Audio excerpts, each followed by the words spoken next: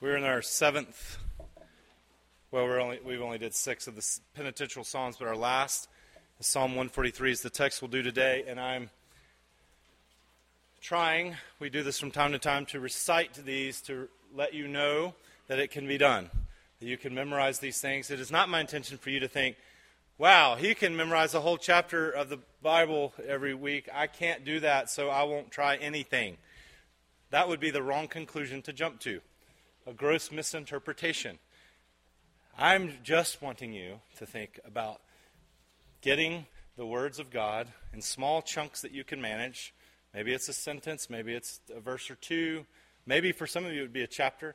To start working on it, to have something like a lozenge to dissolve in your mouth, to implant in your soul, to change the way you think about things, to change the mental furniture that you've got when you're walking around in the world so that you're not victimized by yourself all the time.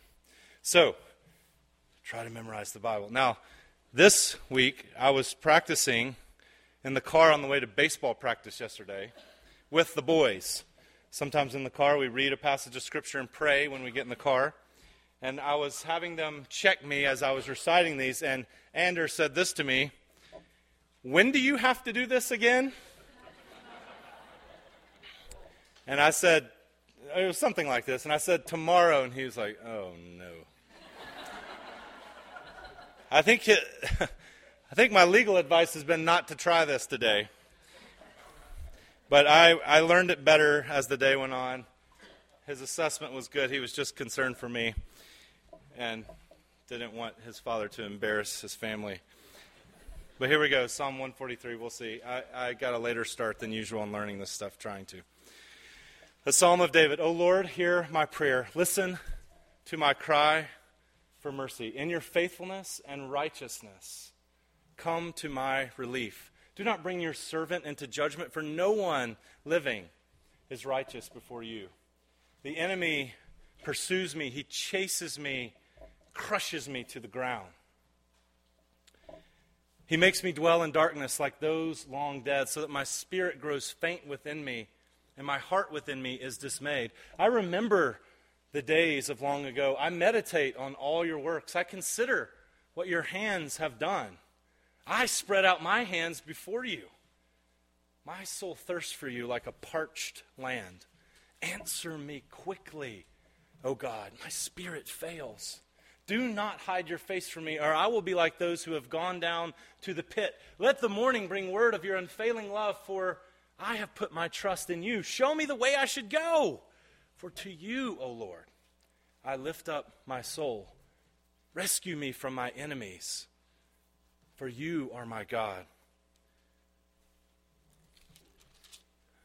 Teach me to do your, rescue me from my enemies, for I hide myself in you. Teach me your will, for you are my God. May your good spirit lead me on a level path. For your name's sake, O Lord, preserve my life, and in your righteousness, lead me out of trouble. In your unfailing love, silence my enemies. Destroy all my foes, for I am your servant. The grass withers and the flowers fall, but the word of our God stands forever. Let's pray.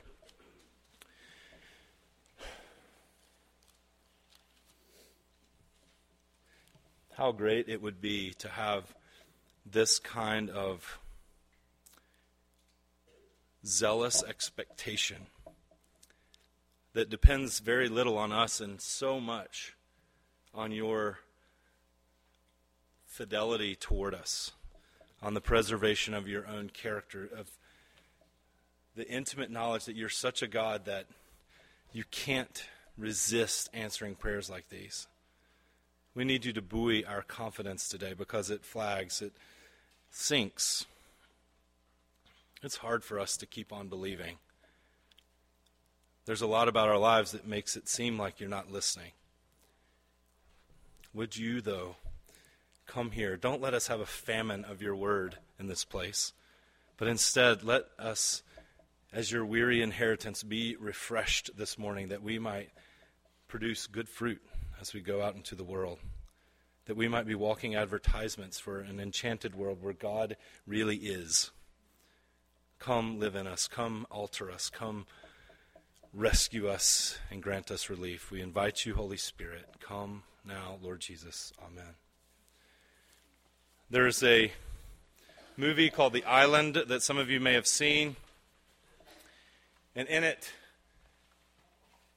Ewan McGregor's character, Lincoln Echo 6 for you nerds, movie nerds, says to Steve Buscemi's character, God? What is God?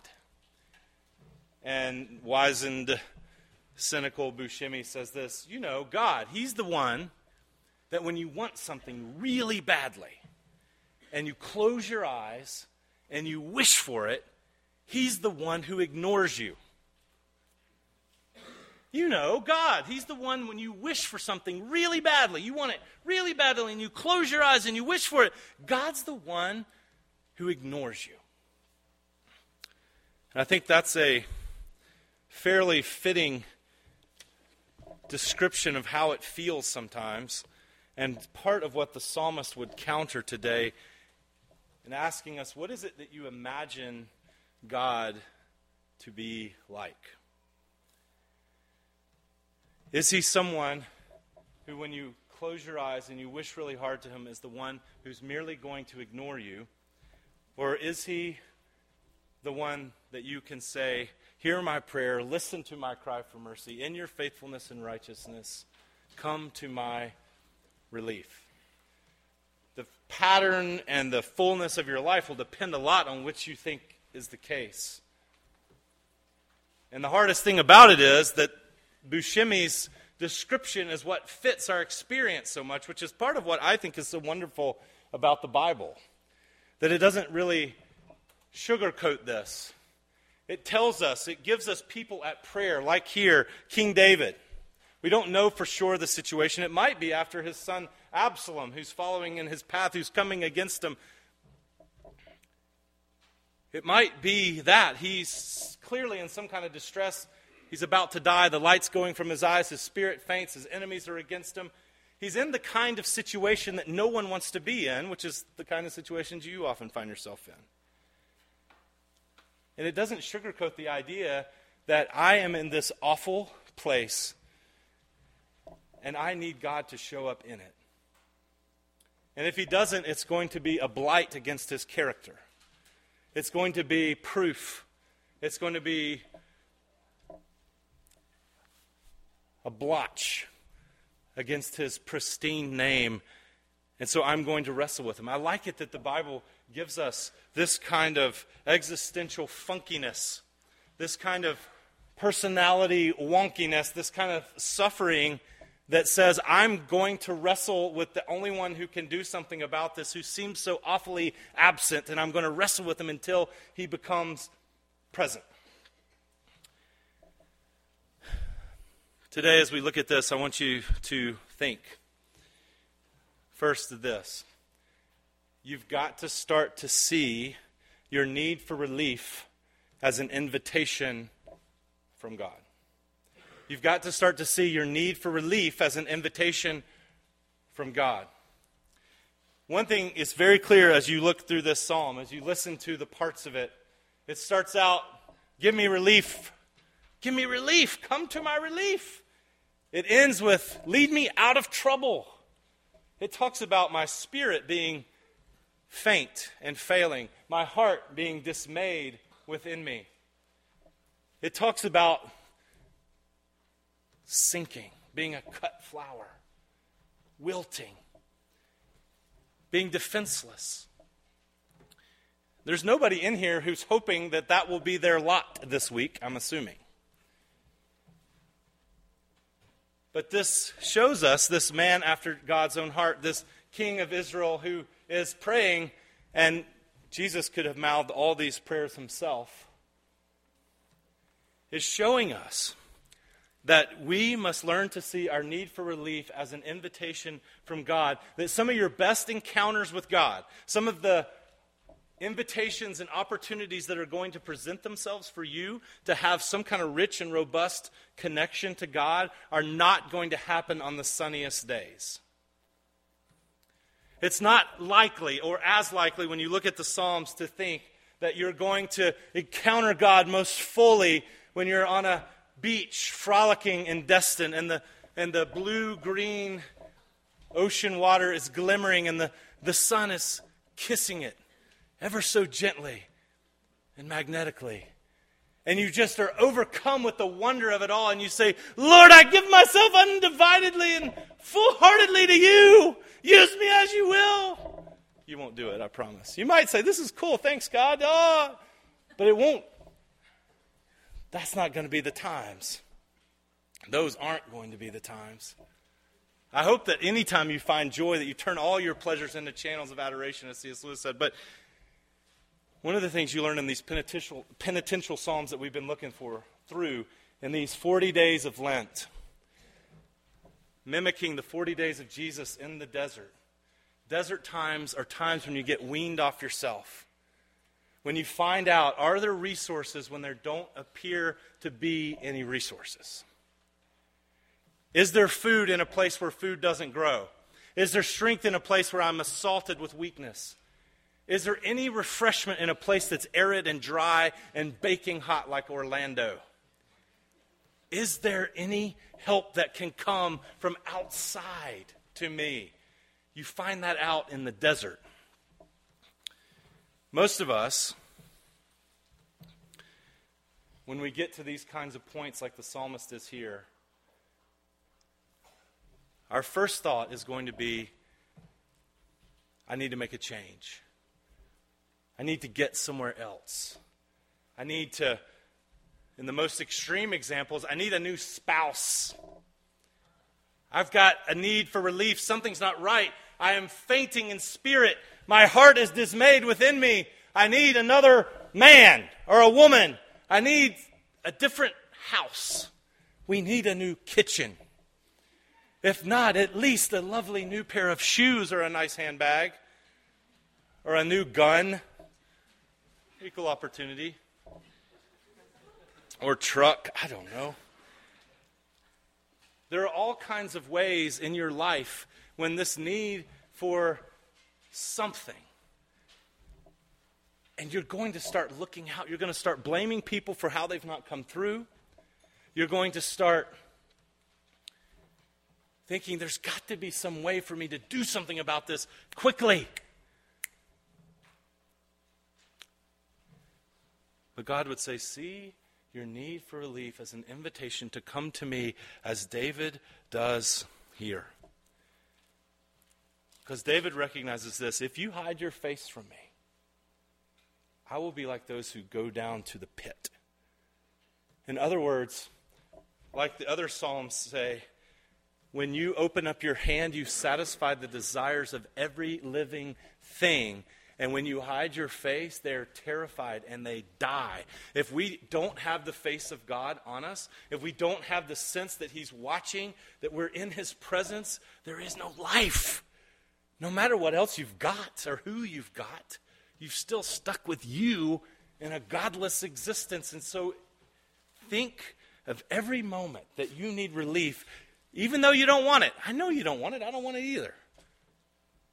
As an invitation to the God who can do something about it. So when you find in your life, like Allison in the second coming, who said things had not gone well for her, all A's in school, but flunked ordinary living. When you flunked ordinary living, you've done what you shouldn't have done. You have experienced or gotten a diagnosis that you thought only other people got. Something happened to your family that is supposed to only happen to other families. These are the invitations. Will God come to my relief? Will God lead me out of trouble? Can God do something about it? Will I run away right now and take relief into my own hands, or will I seek it from Him? Louis C.K., you know this cat? He says funny things from time to time, and he's awfully foul. But he was on, the Conan O'Brien show or something. You've probably seen this clip when he's talking about smartphones and his children and how he didn't want them to have them.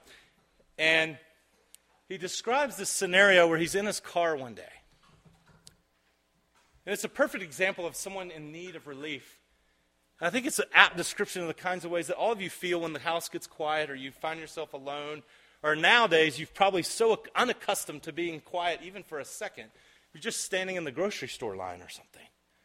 He said, I was sitting in my car and I was driving, and all of a sudden this wave of sadness started to come over me. There was a Bruce Springsteen song on the radio filled with, guttural groans and such.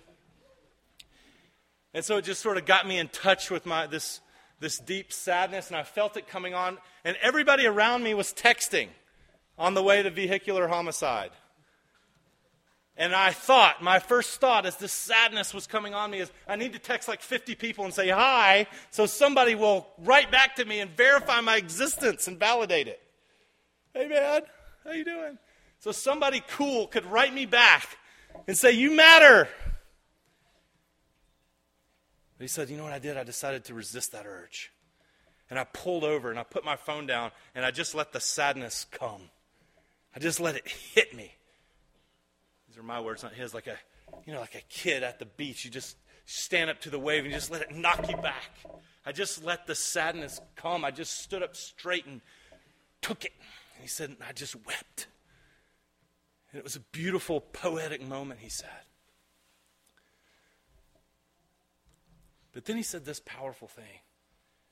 He says, most of us never get too happy or too sad. We're just sort of vaguely satisfied with our products. And I think one of the great tricks of our enemy, of our souls, is that you would never come in contact with the full need for relief because you would be constantly occupied in mind with a device or a gadget,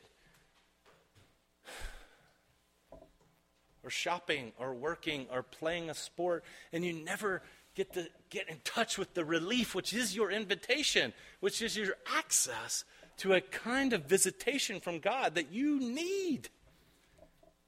But you won't get if you're constantly viewing the need for relief as some invitation to go somewhere else. You need to see your need for relief, the visitation of trouble, as an invitation from God. And when you come to him, number two, you got to consider him and not your own qualifications. That's another heartening thing, I think, when you know yourself, is that when the psalmist comes here to God, he doesn't say, look here, like he's in a job interview. Look here, God. Here's why you should help me. Did you see what I did for my kids last week? Did you notice in that meeting when someone took credit for something I did? I didn't even say anything. What? How humble was that? Did you notice that I made a gift in the offering plate this week? Did you notice that I did the dishes without anybody even asking me to? Once in my whole life? Did you notice this, God? I gave a man on the street, I gave him some money when he was asking for some food. And I almost looked him in the eye, like he was a person. Not really, but I almost did. Come on, God, look at that. He doesn't do any of that. When he comes to God, all he brings is, dude, I got nothing. Here's what I got: dismay, fainting spirit, been ground down by the wheels of living. I'm a vacuous person. Hope's been scraped out of me. I'm nothing left. I just have trouble. I'm just a diseased leper of a person in my existence. And all I've got is to say, will you do something because you're the kind of God who helps the people who are like me? That's all he has to say.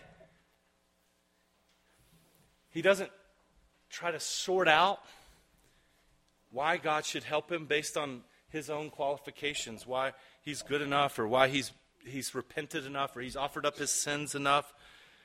You know, in some kinds of job interviews, they train you. I don't know what people do anymore.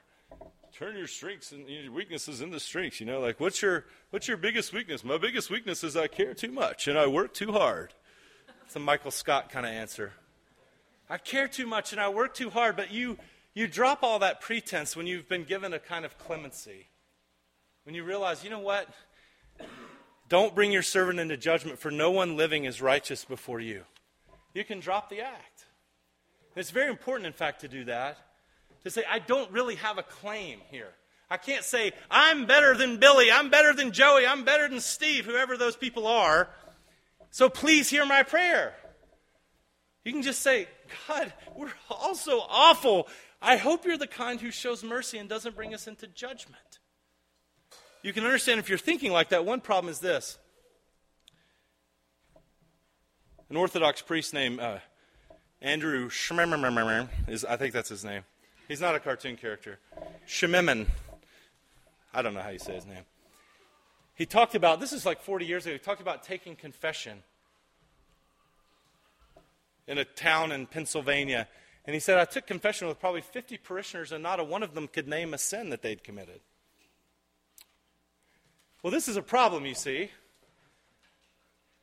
If we're people who are dealing with a God that we want to say, do not bring us into judgment. See, the Bible's always worried about God judging things. Jesus is weeping over the city because judgment's going to fall on people because they have extended the middle finger to God. And so judgment's coming to them. It's a big deal whether you respond to God or whether you turn away from God. And judgment's what it feels like when you turn your back on the love of God. That's what it feels like. Just like his love is what it feels like when you turn toward it. It feels warm. It feels awful when you turn away from it. And if you don't know yourself to be someone who has done and does awful things, if you can't mouth them, if you have to say, no, this way I'm being, this is not sin, then you're cutting yourself off from one of the best resources that Jesus offers, namely forgiveness, mercy. He doesn't give you what you deserve. But if all your sins can be justified, if you can't help it because of your heredity, if you can't help it because it's just a psychological malady, if everything can be explained in a therapeutic way, and you have no say in it, then you're cut off from a mercy that's meant to be the oxygen that you breathe. You don't think of yourself, you think of his qualifications. The only thing you have to offer is your emptiness and your sin to him, your rebellions, the things that are impolite to say out loud. And when you say them, you have this kind of audacity that you're enjoined upon to believe. Let the morning bring me word of your unfailing love. Show me the way to go. Teach me what I'm supposed to do. Rescue me from my trouble. Don't bring me into judgment. Do you hear this? He's just telling God left and right all kinds of audacious requests. Kill my enemies. Punch them in the mouth. Kick them in the midsection. Make them cry and make me vindicated. I was at a prayer meeting the other day. We got this new charismatic prayer meeting going on Thursday mornings at 10. Anybody's welcome at Ann Stewart's house. We're praying Rock Creek folk and the folks from Cross Connection. It's an awesome prayer experience. And this one lady said, she told about a time, she said, now guys, when I was 20, I was married to this man. I was engaged to this man who wanted to be a pastor. And I just knew I did not want to be a pastor's wife. Sound familiar, anyone? And this is a story that goes around a lot of times. People are scared to be pastors' wives because pastors are weird. And so he wanted to be a pastor. She did not. She said, I was praying, and she said, now listen, this was a stupid request, but I was 20, you've got to understand. And I thought, what a great thing for her to say. This is a stupid request, but I was 20, you got to understand. I think she was basically praying, God, get me out of this. And she met some dude while she was engaged. And didn't marry that dude, and she married this guy. She's been married 50 years or something. But I loved it that she said, this is stupid, but I was 20, you got to understand. She didn't filter her prayer. She just said the stupid request, the audacious request to God, because she knew he's the kind of God who looks after children and fools. The one who answers requests that might be stupid. Because we don't know any better. We're the kind of people that say, you know what? I don't know any better. I don't know how to handle my marriage. I don't know how to handle myself. I don't know how to handle my habits. I don't know how to handle my mental health. I don't know how to handle my relationships at work. I don't know how to do this. I don't know very much. And so I'm saying, here, do something with me. You make audacious requests. Flannery O'Connor did a similar thing in her prayer journal, which was age 20 herself, or 21. She said, God, I'm struck with the ridiculousness of this request, but as it is right now, I am cheese. And I want you to make me into a mystic immediately. Now, it's a weird thing to say you are cheese, and I wonder, what does this metaphor mean? That she's cheese, that she's a piece of some dairy product that you put on a sandwich. And she's saying, make me someone who's so alive and connected to God that I'm just beaming his sunlight out of me, that I have this sort of experiential knowledge of God that's so satisfying and refreshing. I think at least cheese to mystic is about as far apart as you can get. And she says, I'm struck with the ridiculousness of the request because I'm asking you to make me this way immediately. But when you have a lot of confidence in God to do things, you'll make a lot of ridiculous requests. And they won't be based on whether you think you're worth it or not. They'll just be based on whether you think that he's a God who's very compassionately inclined towards you.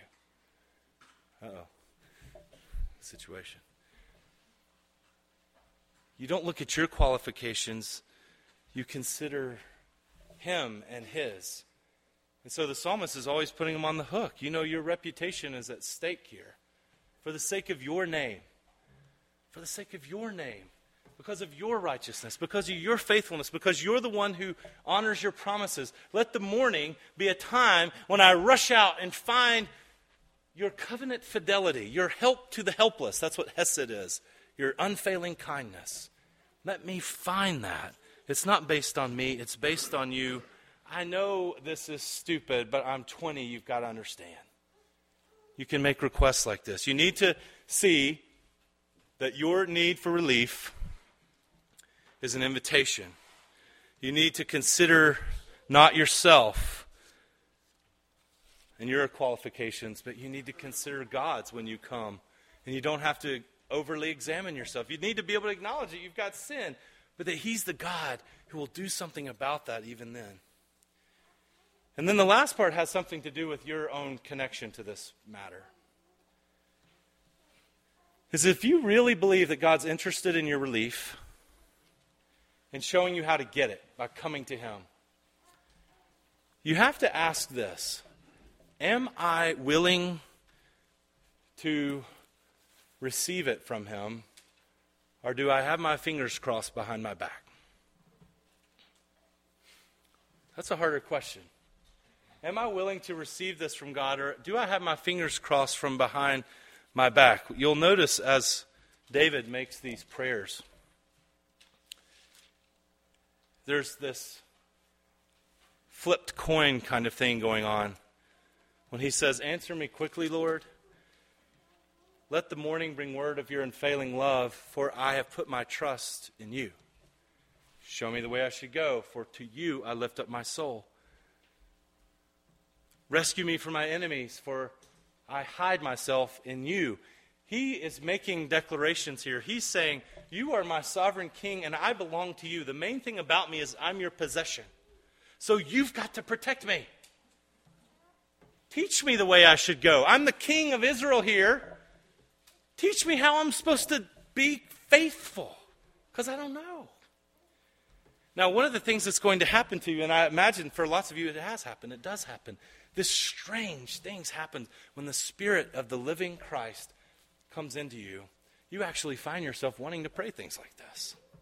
You actually realize, you know what? I don't want to be led along by my own nose. I want you to show me the way I should go. I want you to teach me to do your will. But if you don't do it, there's no chance I'm going to be able to do it. Give me an undivided heart so that I may fear your name. Or as Augustine would say, command what you will, but grant what you command. Like, command me to do anything and everything, but heavens to Betsy, Lord, you're going to have to empower me to do it.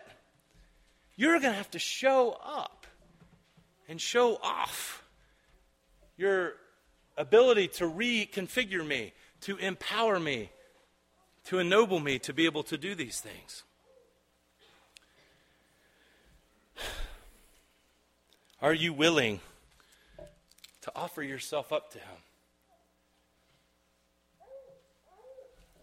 You know, Jesus once asked a man who was about to be sick, what do you want me to do for you?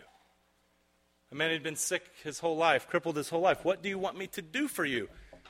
Is that a cruel request, or is it a request to someone that says, look, sickness can become an identity. Your maladies can become an identity. Even being a sinner can become an identity. Oh, I'm just a big old fat sinner. Oh. And it becomes a way of distancing yourself from those very sins that you seem to be claiming. But what you're doing when you're coming to God is you're saying, look, and it should be a little scary sometimes, and it should be a little awfully good sometimes too. Lord, this scares me to death, but I know I can't do a thing with myself. You're going to have to do something with me. Burn away my dross. Change the pollution in me. Reconfigure my brain. Rewire my heart. For the sake of your name. Defile my enemies. Kick them away so that I can be someone who follows you.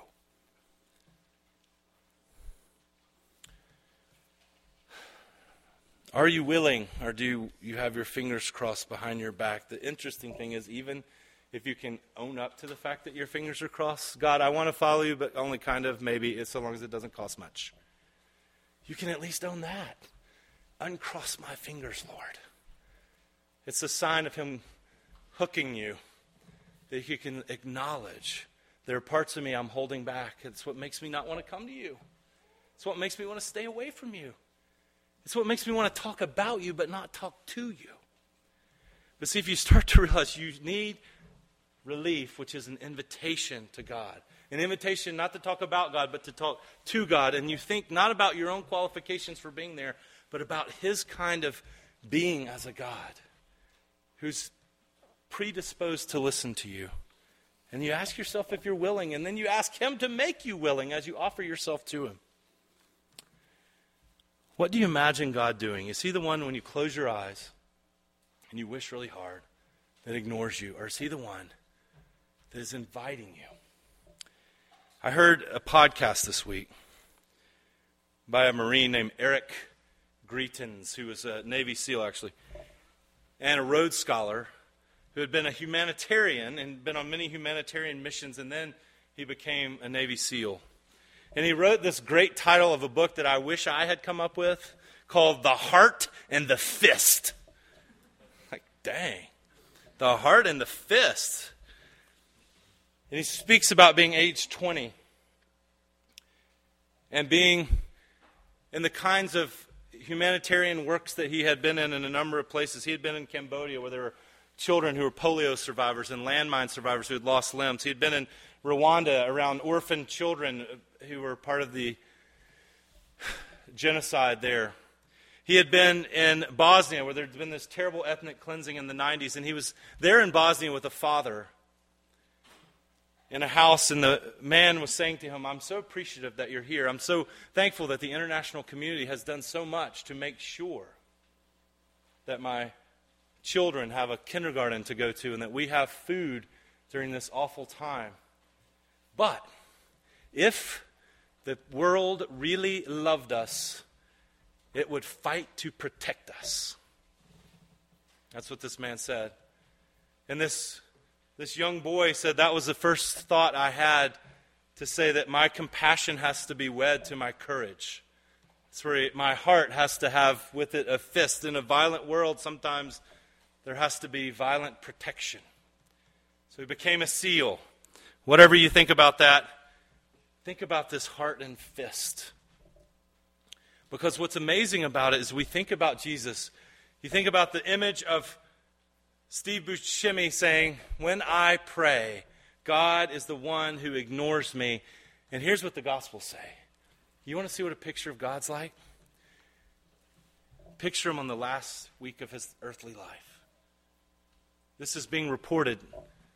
We don't think this is fiction. He's standing over the city of Jerusalem, the exact representation of God's being, the one who makes God known. And he looks out over a city of people who have extended the middle finger to him. People, he's knocked on the door. God's knocked on their door, and they've looked in the people, and they said, I don't recognize God, and they called the police on him. And these people are about to be judged. They're about to be destroyed by their enemies. And here's what God's doing. He's crying.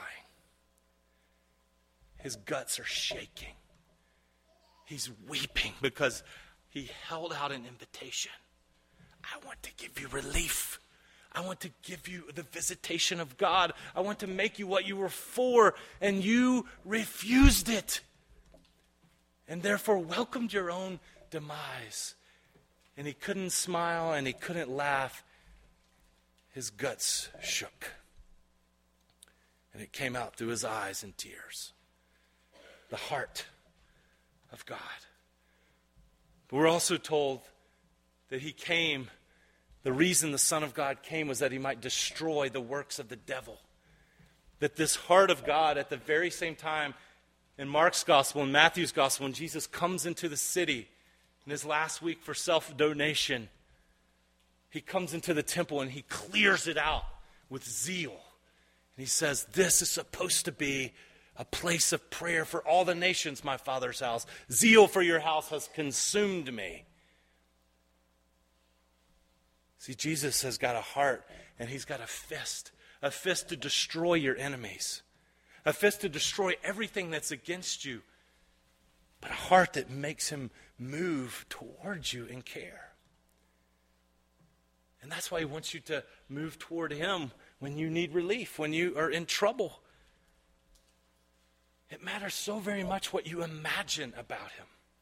Can you see him there weeping over people who refuse his invitation? What does that mean? It means go to him. Accept the invitation. Leanne Payne says this. She said to a woman who was hurting so deeply and desperately. And every time she started to hurt, she started inflicting her wounds on everyone else outside of her. She would get in touch with her inner child, her inner despair, and she would lash out at other people, and she would fold into depression. She would constantly practice her sorrows, and she said, you know what you do when you hurt? You do something that never would occur to me to do when I hurt. When I hurt, I stand up straight and hurt. And I look to God to give me help until he does. And it may take a while, but he always does. And I see him on the cross, and I watch my sorrows, and I imagine my sorrows flowing from me into him, my sins flowing from me into him, so that he might heal me.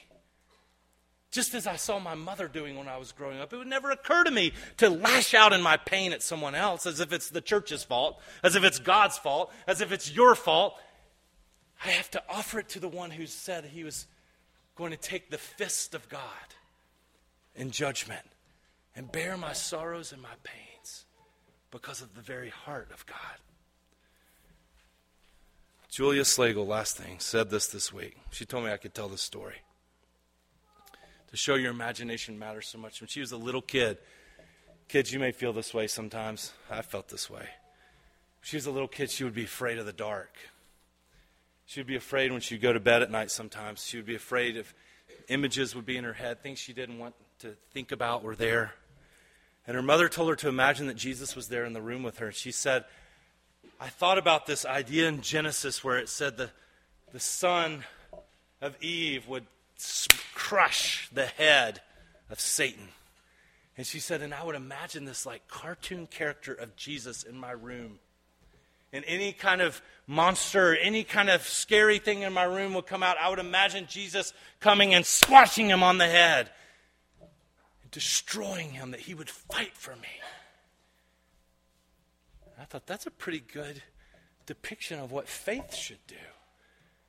You're actively engaging with the reality that you can't see, that says this God will act. He will let me stand up straight and hurt, and he'll take my hurts. I can expect him to do this, but I must go to him because he's got a heart, but he's also got a fist. And the enemies that will seek to separate me from others and separate me from myself and separate me from my God, he'll knock on the nose. He'll fight for us because he's a God of the heart and a God of the fist. A divine warrior who weeps and who takes the punishment of God for us? Will you accept your need for relief as an invitation? Will you consider God as the one who has a reputation to uphold, though you have no reputation? Will you offer yourself willingly to him and uncross your fingers behind your back, imagining he's not the one who closes his eyes and says, I just think I'll ignore him. He's the God that comes to your relief, who fight for you, and who will renew you. Amen.